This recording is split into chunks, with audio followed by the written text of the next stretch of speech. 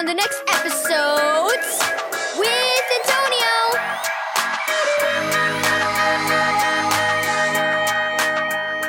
Thank you, Keys for Kids Ministries, for this daily devotional.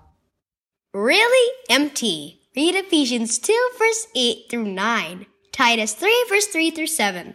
Mom, can I make some lemonade? Asked Everly. Can you? It does seem questionable, teased her brother Trent.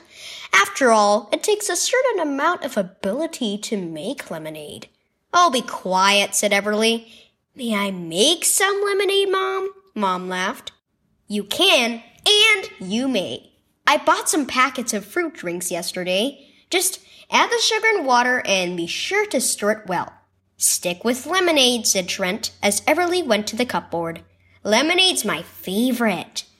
Everly made a face at her brother, but she took out a packet with a bright yellow lemon on it. After carefully measuring sugar into a pitcher, she picked up the lemonade packet. She was going to tear it open, but then she held it up to inspect it more closely. She ran her fingers up and down, both sides. Then she took a different packet from the box and compared the two, shaking them and feeling them with her fingers. Oh, brother! Trent rolled his eyes. I think I was right. I'm not sure she can make it. Everly ignored him. Mom, she said, I don't think this packet has a thing in it. It feels empty. Well, find out, Trent said. Rip it open and let's see if there's anything in there. Wait, said Mom. She took the packet from Everly. I think you're right. It looks empty, but don't tear it open.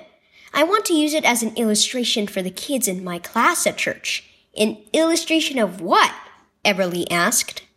It reminds me how people can sometimes think they're Christians because they attend church regularly or do things that are generous and kind, Mom replied.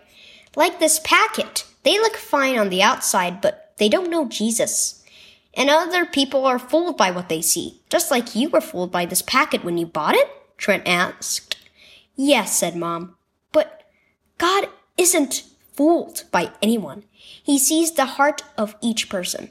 It doesn't matter how many good things we do. Without Jesus, we are really empty. Everly grinned. That's why we need to trust in him. Exactly, said Mom. We need Jesus to fill our hearts with his goodness. Good deeds can't save you. Key verse. God saved you by his grace when you believed, and you can't take credit for this. It is a gift from God. Ephesians 2, verse 8. Do you try to be pleasant, helpful, and kind so people will think you're a good person? None of the good things you do can save you. You may fool people. You may even fool yourself into thinking you're a Christian because you're a nice person, but you're not fooling God. He can see whether Jesus is living in you or if you're really empty inside.